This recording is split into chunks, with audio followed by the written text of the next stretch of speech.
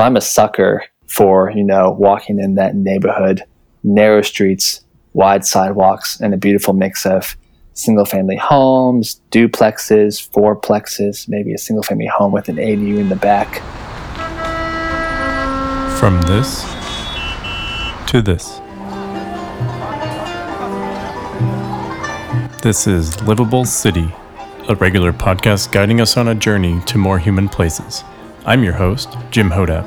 I'm excited you're here to learn, to listen, and to lead. Hey everyone, it's Jim Hodap. Welcome back to another episode of Livable City.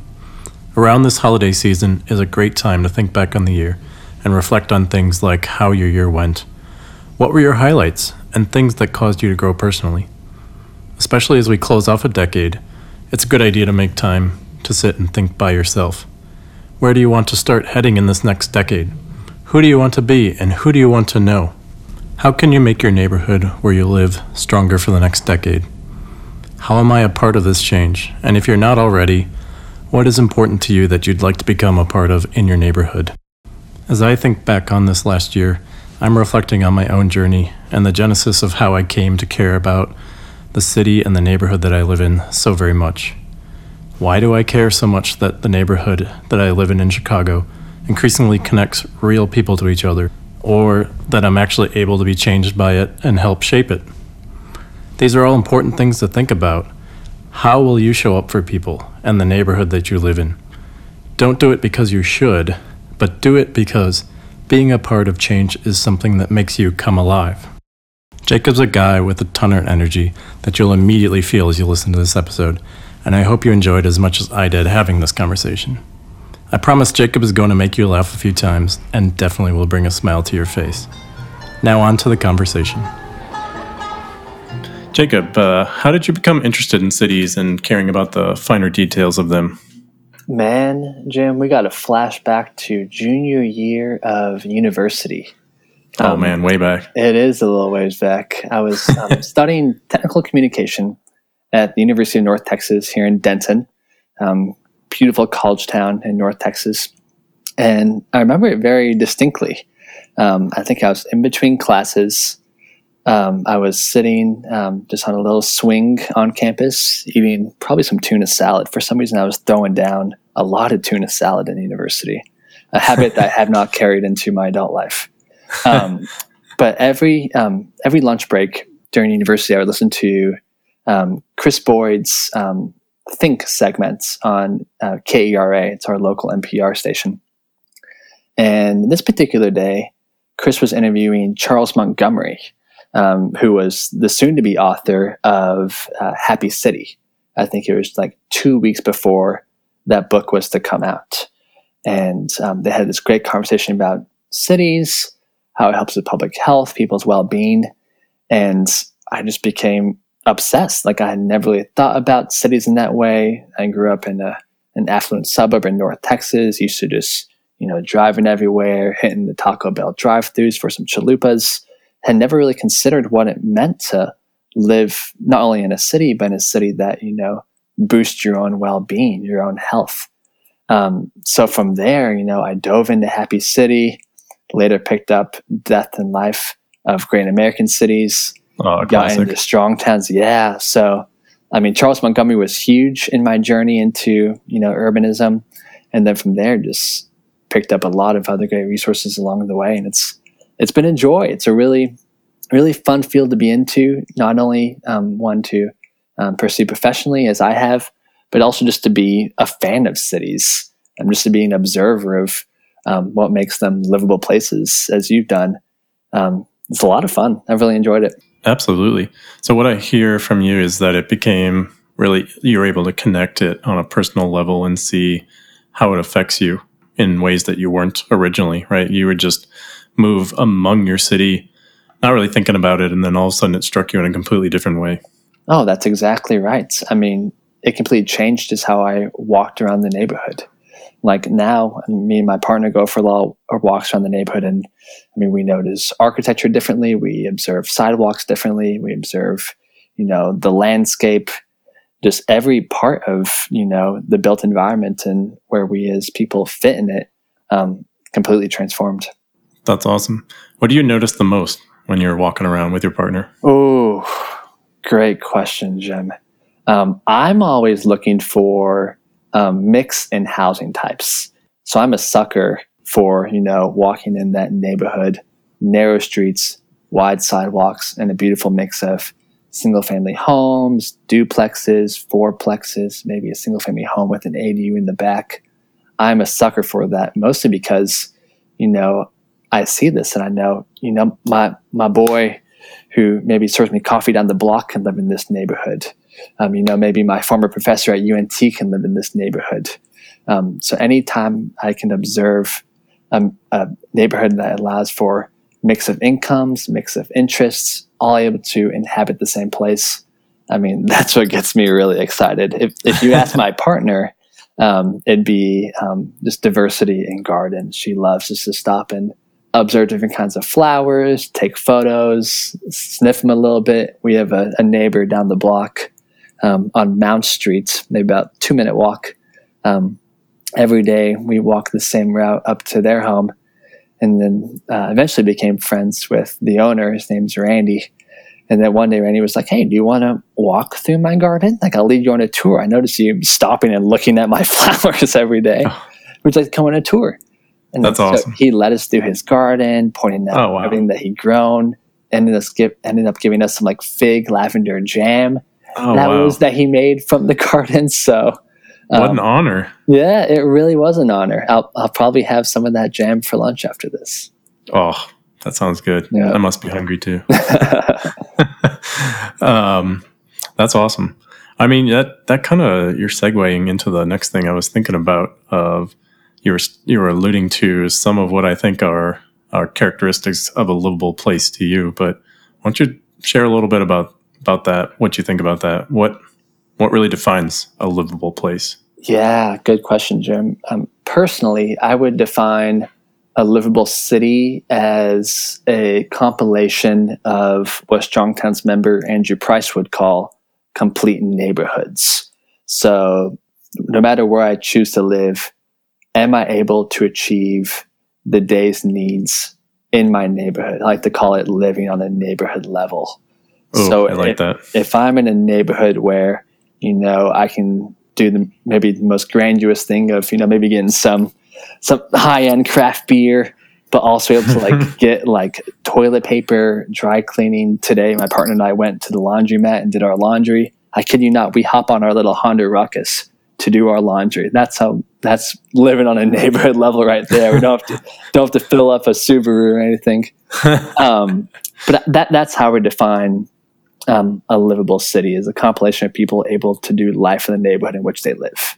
And that's what really gets me excited about the prospects of building more livable cities. Is that, hey, let's just go neighborhood by neighborhood and help people be able to do what they can in the neighborhood in which they live. Enrich them, right? So make the built form of the neighborhood enriching all of our lives. That's right. And it's cool. I think about Alyssa Walker. She's the editor over at Curbed. She likes to call this her walking shed. So take where you live, and then I think it's maybe a mile. I'd have to look back at how she described it. But I think within a mile of where you live is your walking shed. And she challenges people, hey, if you want to live on a neighborhood level, see how many of the day's needs you can achieve within your walking shed. And I've tried that out too in my own experiences here in downtown Denton. And it's been cool what needs I can achieve here that I wouldn't have otherwise if I wasn't actively seeking them out. For example, I didn't know that my corner store, where I usually just bought craft beer and paper towels, also sells notebooks. I love the journal, so now I get my notebooks there. Oh, it sells contact solution. I don't have to go to CVS down the road anymore. I can walk across the street to Midway Mart. So a lot of really cool just kind of takeaways whenever we actively see, okay, what's in our walking shed. And it might feel a little weird at first, why am I buying contact solution at a corner store? But in this concept of, living on a neighborhood level, living in a livable place, can be really eye-opening. Yeah. Now, how does that change you? What's wrong with buying your contact solution from CVS, or maybe wrong's the wrong word, but what is meaningful to you about using a local store in your neighborhood? Yeah. So I guess focusing on the livability aspect of it, I think what also makes a livable place is a place that's full of, I think what researchers call soft connections. So with Midway Mart, it's like my go-to corner store. Now that I know that I can get way more than just beer there, I'm rolling up for sponges, contact solution, paper towels. Suddenly, I have a familiar face that says, "Hey, Jacob, like, what's going on?" Like, every time I go in there, it's the same 2 or 3 people on staff. And because, there's a familiar face, they welcome me as I walk in. I end up getting a much greater sense of attachment to where I live. I mean, I was even joking with Maddie, my partner. I said, "Hey, like, I won't say if we get married. She wouldn't like if I said that. When we get married, I've joked that, hey, like, I'm going to invite Sean, the guy who runs the corner store, to be a groomsman. Is he a homie? Is he a great friend? No. But like, just his compassion and willingness to like say hello and ask how I am every time I see him. It's like that's so a huge great. part of like why I love where I live. Oh my gosh. And that, I like that. Yeah. And that, I mean, if you talk about strong towns, we talk a lot about land use, making sure we're making the best use of the lands within our cities, because land is a finite resource. Let's make the most of it. Let's not dedicate all of it to seas of parking or huge suburban lots. Yes. When we pay attention to land use, we can have a lot of cool things in our neighborhoods, a great mix of services, a lot more people like Sean that we can see every day and say hello to and inquire about our lives, even if it's brief. It's very important. Absolutely. If I could, I would give you the Urbanist of the Year award for including that clerk in your wedding. It's not out of the picture. It's absolutely not. And if he were to maybe cater, bring some discounts from working with his beer distributors, I think it might be a nice event. I love that. But it captures it perfectly, I think. We're laughing at it, but it's meaningful. I think we're so used to, especially if we've grown up in the suburbs of the United States or other places that have emulated this style of development. We're used to planning everything, right? I'm going to be here, then at 10, I'm going to be there, then at 2, I'm going to be here. And you use your car and you go from point A to point B. And you're really only getting to know those people at those specific places. You don't really have a chance of getting to know anybody along the way. And you've really taken out a lot of one of my favorite words, serendipity. That was the word I was saying in my head as you were describing that, Jim.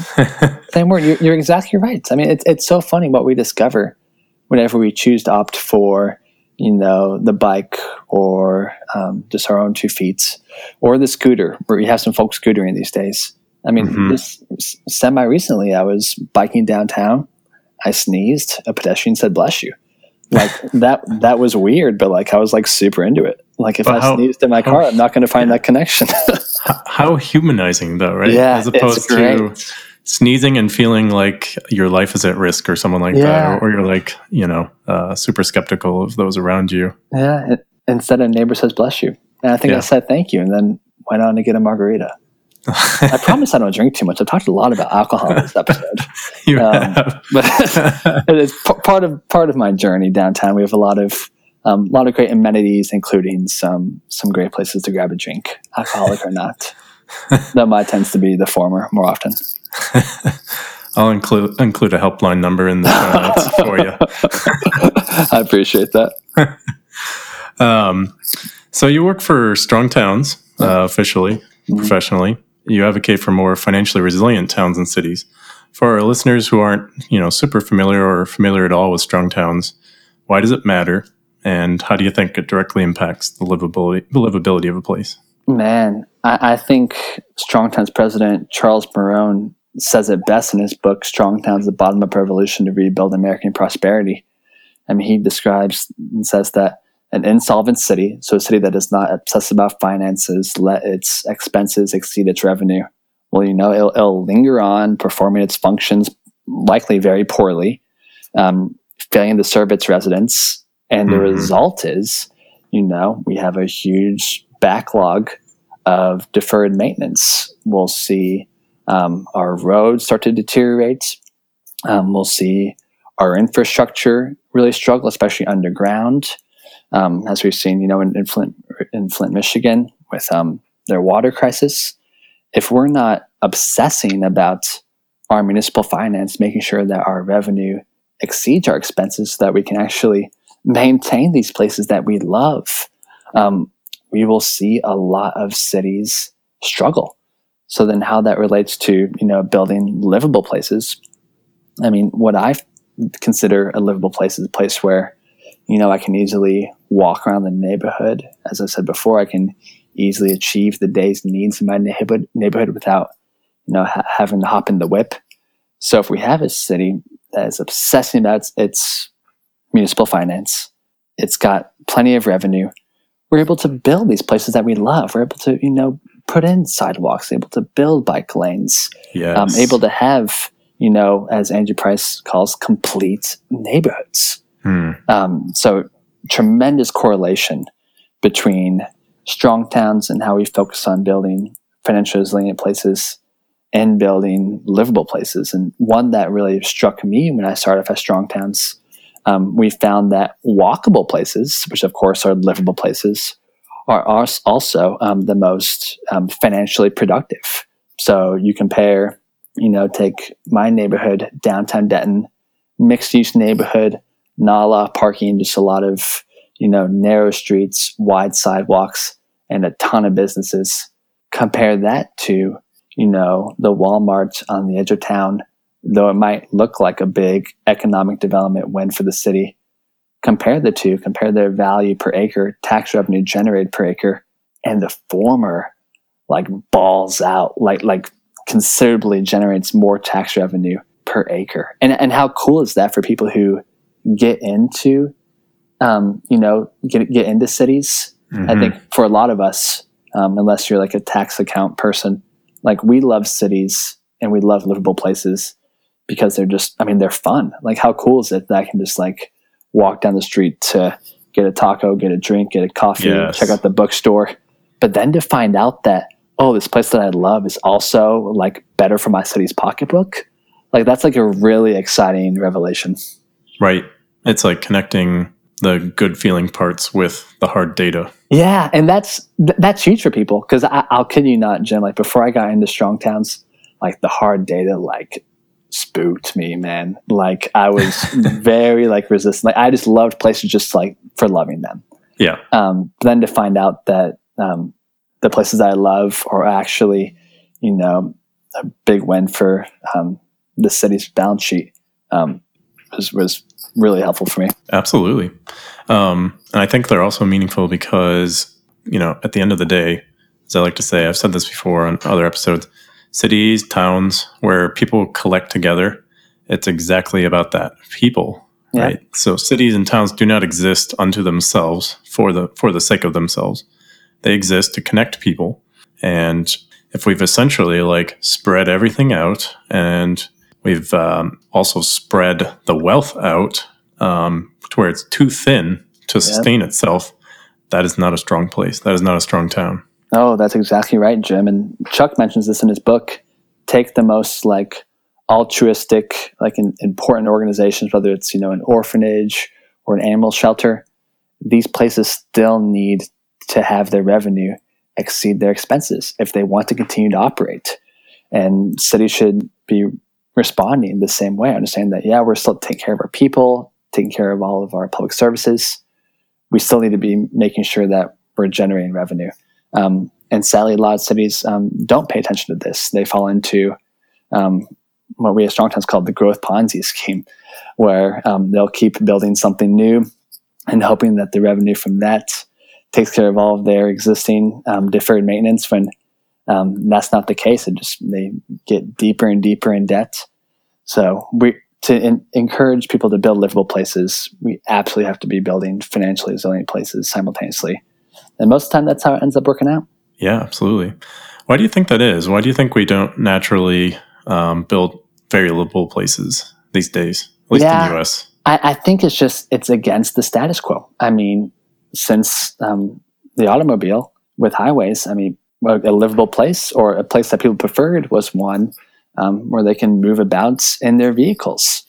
But we're seeing, a shift in people's priorities. People want more livable, walkable places. However, whenever we look at the zoning code, it becomes challenging, if not illegal, for cities to actually build your places. I mean, you look at your downtown with wide sidewalks, really small setbacks where I can go right from the sidewalk to the store.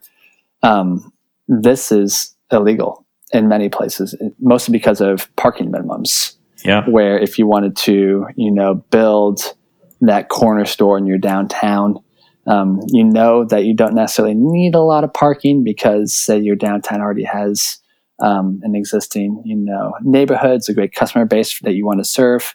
Yet a lot of places with parking minimums, you're going to be required to build X amount of parking spots, which could add easily. I mean, we've seen up to cases of a couple $100,000 that's added to your bill.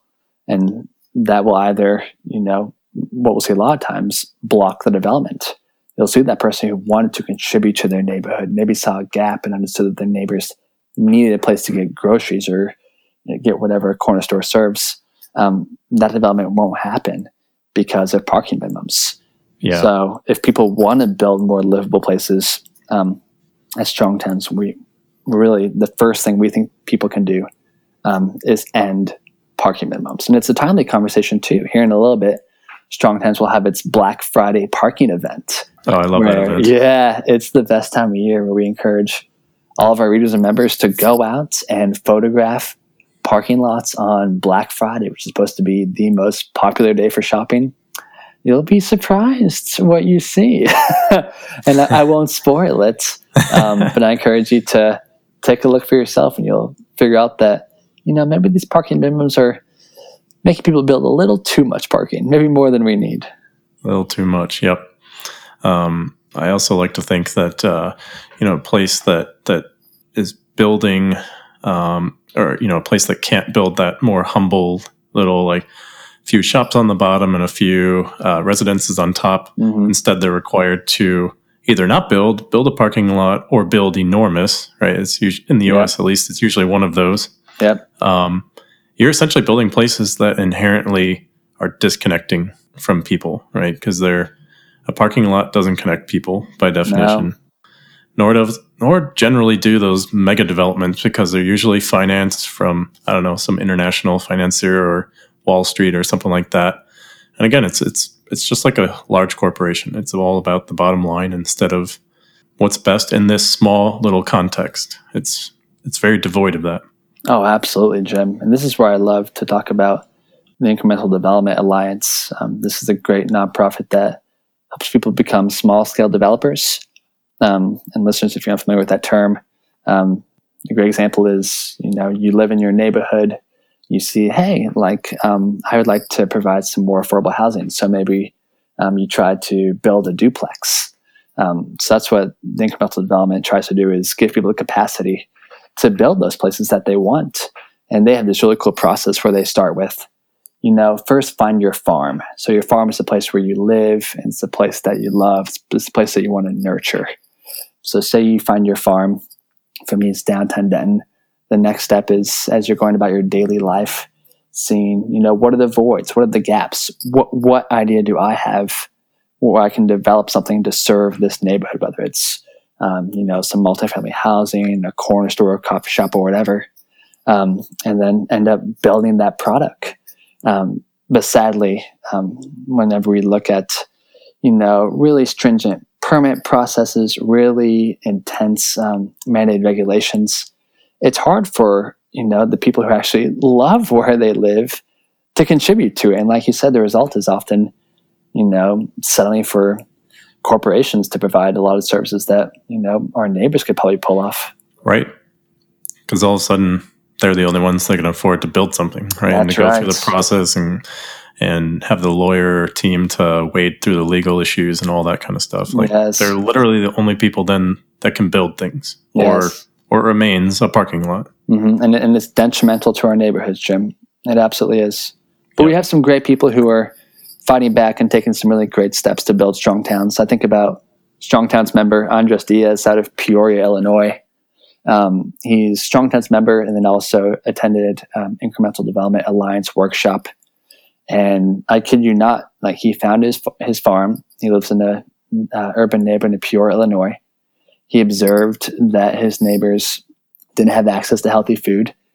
So, in Strong Towns mantra, we really embrace incrementalism. So, he could have maybe gone straight from idea to, signing a 5-year lease to open up a health food store. But what he did, he started doing some urban gardens, had about a dozen of those throughout his neighborhood. People were digging it, providing healthy food to his peers.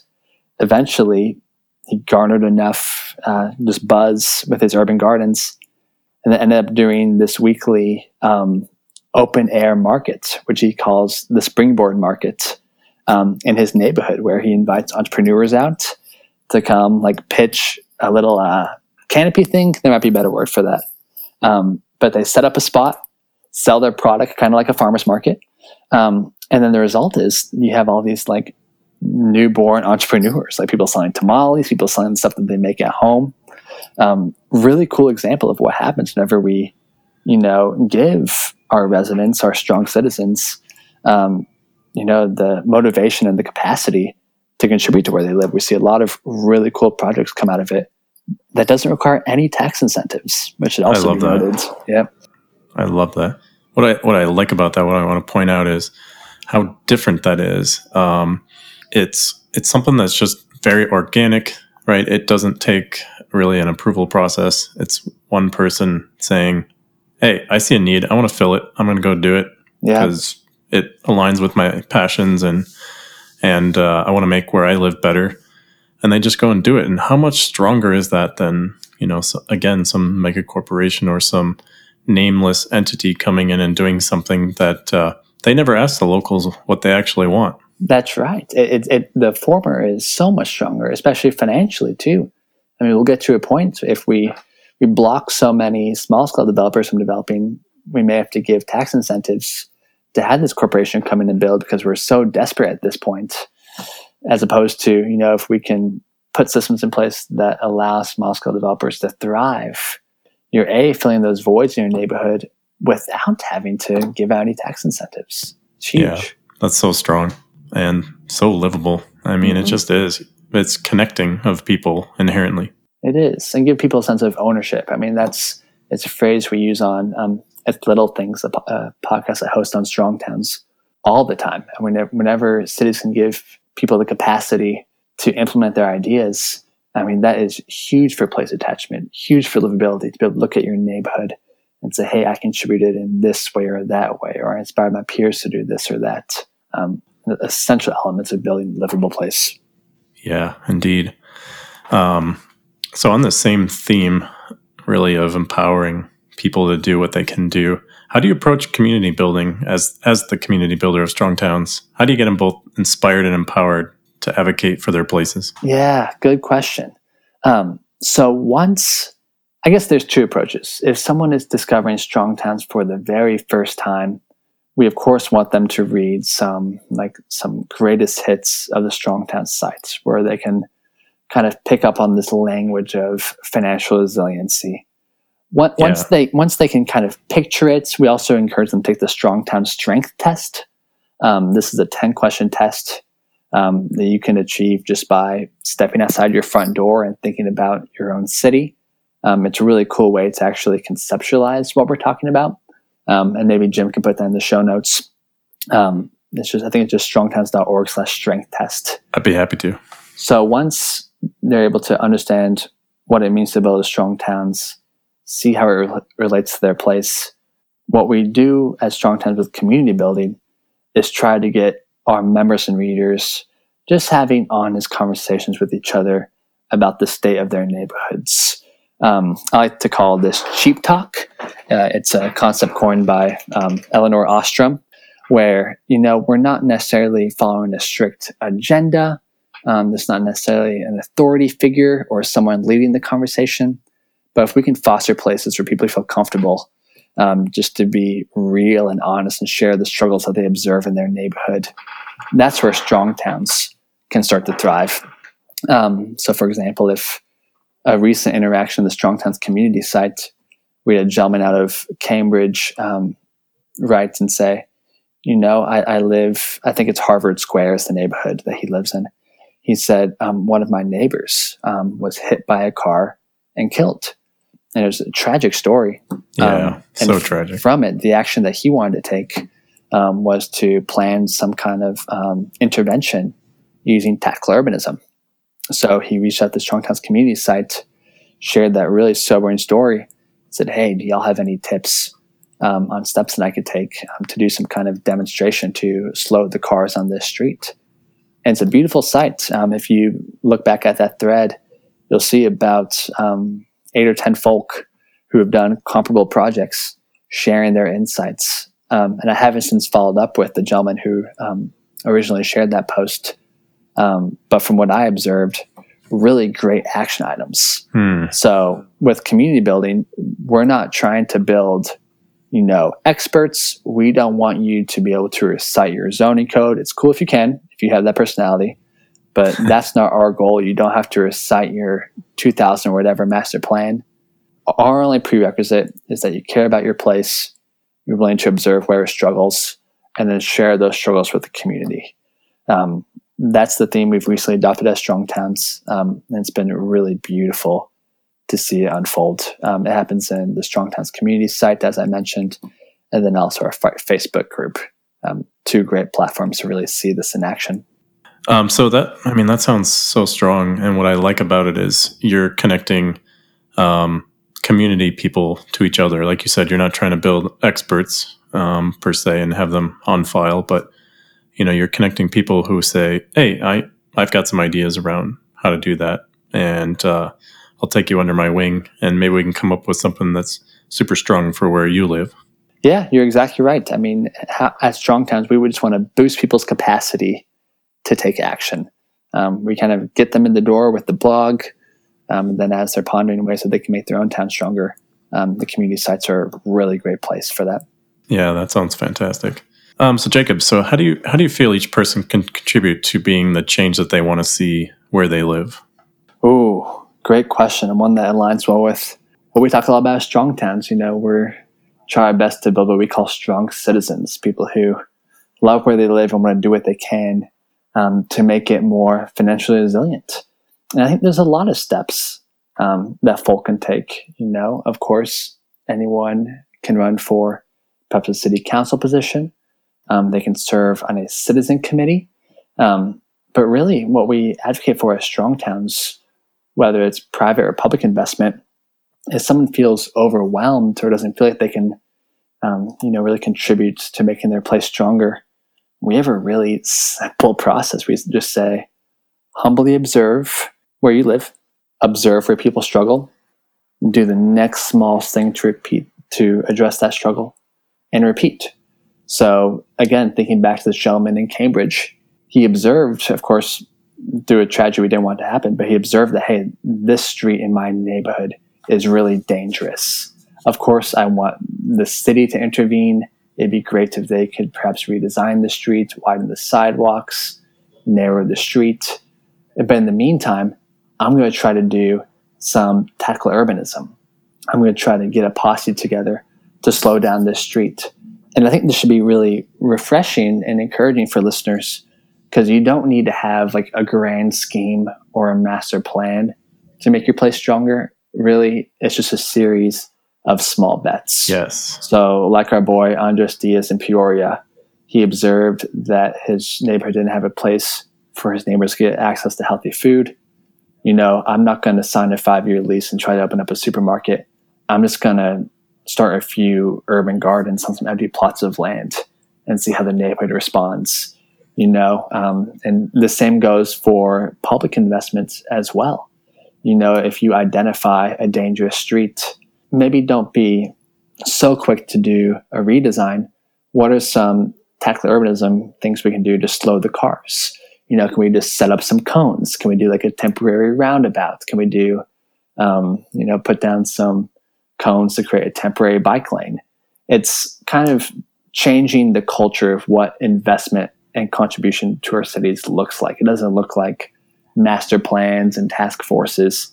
It looks like just a bunch of people making a bunch of small bets and then iterating based on how the residents respond. Yeah. And that's what makes a place financially resilient. You know, whenever we commit to big master projects, you know, they look really good on paper, probably have some really sexy diagrams, people are getting excited. But say we implement that and spend millions of dollars to do so. If it doesn't work out, like that sucks, man.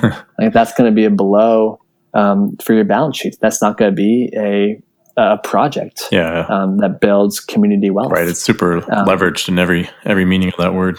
That's right. So for listeners, if you're looking for a way to contribute, like take a walk around the block, see where your neighbors are struggling. Are they struggling to, you know, cross the street? Have you conversed with folk and learned that, you know, which I can think of other examples. We'll continue the healthy food one.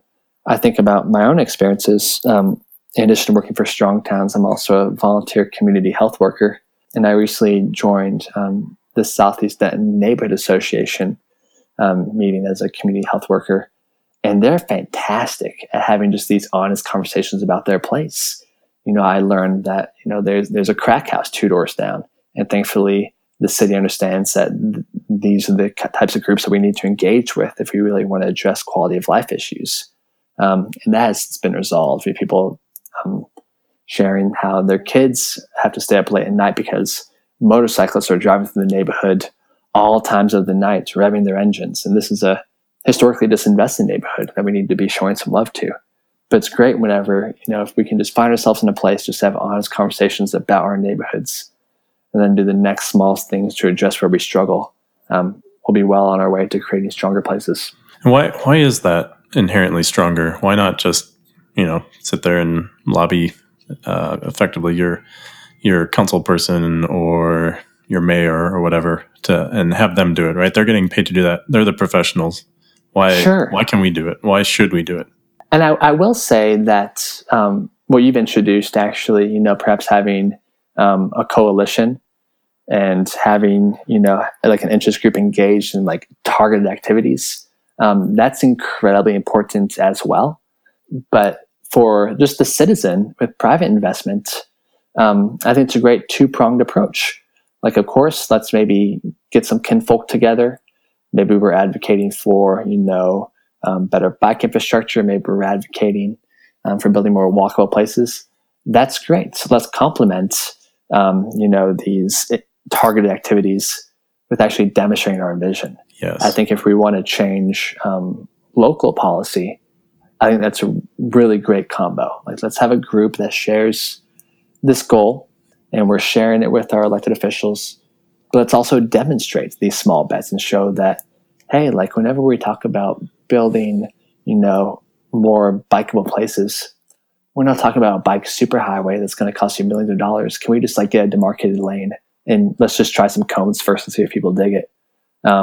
It's really not complex, but it is breaking from the status quo and just understanding that we need to make small bets, not, you know, the super projects that may not work out. Yeah, indeed.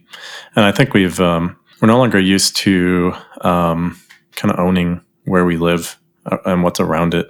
You know, we're used to pushing that off to somebody. So, you know, taking these small little steps. And a key point that you hit on was, you know, or that you at least inferred was connecting to what's around you. Like, observe. Like, don't try and do something that's in theory or removed, you know, by, you know, there's like a big urbanist following on Twitter that can get a little abstract and a little removed from actual reality sometimes.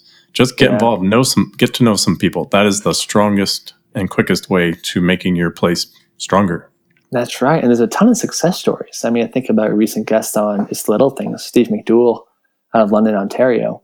He had a buddy whose neighborhood, it's just single family, but he really wanted to have like a coffee shop or provide a place for his neighbors to get coffee. So every Friday morning, he opens up the garage, serves coffee to all of his neighbors. Now he has about 50 folk rolling up every Friday. Oh, coffee shop in a neighboring neighborhood now gives them free coffee beans to roast with. And again, these are like not risky, but like scary things to do based on your personality. Oh, yeah. Like we're all excellent observers. Anyone who loves the city is a great observer. Yep. But it's hard to take action. It is. But that's why these small bets can be much more, reaffirming isn't the right word, but maybe perhaps more comforting. Like, hey, I'm just going to try this out. Let's see if my peers dig it. If they do, let's keep at it. If not, we'll iterate. Yeah, it's a very humble position too that you have to come from, and we're not always the best at that. It's hard to try something and see it fail. Right, it takes a lot of inner strength to say, I believe in this. I want to try and continue to do this, even if this first go kind of failed. Definitely, and that's why it's so important to have your posse. Yes. Like, what are a few folk who are also into this idea that I have to address a struggle in my neighborhood? Oh, great point. And it's cool. There's a recent study from UC Berkeley that compared, what has a greater influence on, what passes in local policy, voter turnout or non-political participation. And they found that the latter has far greater influence on local policy. So yes, it's great to go out and vote. That's a great way to be engaged with your city and influence policy. But what ends up being much more effective is having that posse in your neighborhood that has this shared goal and has very targeted activities. So again, continuing this theme of building livable places. Say I want to make my neighborhood more walkable. I would maybe consider a few tactical urbanism projects I can do. Maybe some temporary crosswalks, which don't cost that much, or maybe a crossing guard for a day. Research has found that that's what influences policy more so than actually, traditional political participation, which is really interesting. Yeah, I mean, it makes sense. You're getting involved, you're getting connected. People know you, and they're much more likely to trust you. And trust, I think, is the key word here. Yep, I feel you. From your experience with strong towns, what tends to get in the way of people when they're trying these things out, or they want to, right? Yeah, in terms of financial resiliency and looking at municipal finance, I mean, what Strong Towns advocates is, sadly, as logical as it is, very much against the status quo. It's traditional to think of, growth as an idea of success. Like, oh, we're building more streets, we're building more roads, we're building more highways, more subdivisions. This must be success. We must be thriving, or, especially with economic development. In every city and town, no matter their size, we're so quick to associate economic development wins with, scoring that big box store, which 99% of the time requires a huge tax incentive. Yeah. So, and then thinking that success requires a master plan, a comprehensive plan, a massive several 100-page document that somehow predicts the future of our places. Yep. For the next 30 years. That's right. And it's incredibly fragile. And that does not leave room for just the actual lived experience and have these complex systems. So I think that's where people, have the most difficult time understanding strong towns, is that, we're advocating for a completely different way of development. Yeah. We're saying, oh, you want to have more businesses downtown? Be like Muskegon, Michigan, build 12 small sheds and then have entrepreneurs rent them out for like a couple $100 to test out their idea. Yeah. Someone would be like, what is that? like that's not economic development. Right. But turns out, like this salonist is killing it. She may move into that vacant storefront. Oh, this guy who, I don't know, this coffee roaster has a really great product. Maybe he will end up opening a coffee shop downtown. That's building strong towns, not just throwing money to try to, fill empty spaces in our cities. I love it. It's like the lowest risk place incubator, concept that you could possibly come up with. And that's right. It's super strong because just like a startup incubator, startups can come in, they got a little bit of resources, they could try their idea. If they're a great success, they grow up and then they grow out into their own place. But otherwise they go away. And the same thing needs to be able to happen with our places. That's right. And our cities can do it. They can revisit their zoning code to allow, more stronger projects like this. I think Charles Montgomery says it best in his book, Happy City. Like, you change the code, you change the city. Like a great call to action for our city leaders. Hey, you want to have greater economic development. You want to have more walkable places. You want to have more livable places. Let's make it easier for the entrepreneur to test out an idea. Let's make it easier for a developer to build housing, to build that corner store, to build that coffee shop. We'll be well on our way to building stronger places. Yeah. Create the next generation of places that many people will connect with each other in. That's right. And I think something that should be reaffirming for folk who are discovering strong towns for the first time. Like, we're not saying that you should just ditch everything that you're doing. Strong towns does not have like this grand scheme that you need to adopt. You don't have a 5-point plan that applies to every city. There's not a course you can take that automatically makes you more financially resilient place with more financially resilient minded leaders. We're just saying, hey, like, observe your built environment. What are just some small bets you can take to address struggles that your people have? It's going to look small at first, like a tackle urbanism project. Oh, you painted some crosswalks. Like, cool, big win. It's not going to appear on the front page of your local newspaper. It's not going to be followed by a ribbon cutting.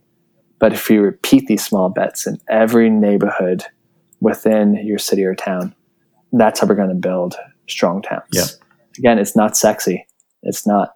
But in the end, whenever your revenue is exceeding your expenses, you're able to maintain places. As Steve Mouzon says, you build places that are lovable, that people want to contribute to. Yeah. That's a strong town. And that's so much stronger and more rewarding in the long run than any ribbon cutting ceremony, right? Because you're creating a place that you get the prize. You get to participate in the prize. You get to live there. You get to know these people. You get to be known. It's a place that you love and you feel connected. Yeah, I think a big part about building a strong town is a place where people have a sense of place attachment. I think that happens best whenever you have a sense of ownership. You're co-creating your place. Indeed. So somebody's super fired up. They've got something like that example you gave of the person who had a very dangerous street in Harvard Square where somebody died. They feel fired up. They want to do something. They might even have something specific in mind. What's the very first thing you would recommend that they do? Man, share that idea with a neighbor. Share that idea with a friend. I mean, I think there's so many great ideas in this country. People, maybe they're taking a shower and an idea just slips into their mind. It's an idea that can likely make your place very strong. But too often we don't share it. It kind of remains just like a narrative fallacy. We like picture ourselves doing it, and that's enough, and we never actually make it happen. So the moment that neighborhood boosting idea comes to mind, share it with a friend. Try to build that tribe of people who share this vision that you have. And remember that they don't have to be, strong towns advocates. They don't have to be livable city advocates. They just have to understand that, like, hey, like, I want to build a place where my neighbors aren't dying in the streets because of our infrastructure. Yeah. If we can kind of have that shared goal and then just do the next smallest thing, whether that's, setting up some cones. I'm uncertain what this gentleman ended up doing in Harvard Square. But just think of the next smallest thing we can do to address that struggle, and then get your elected officials involved and invite them to a meeting. Strongtown Sioux Falls, one of our local conversations, does a great job of this. They meet every Wednesday morning at a coffee shop in downtown Sioux Falls, and they just discuss the community and its current state, and how it can become more financially resilient. And then with the consistency of them meeting, a lot of elected officials have ended up joining, a lot of small business owners.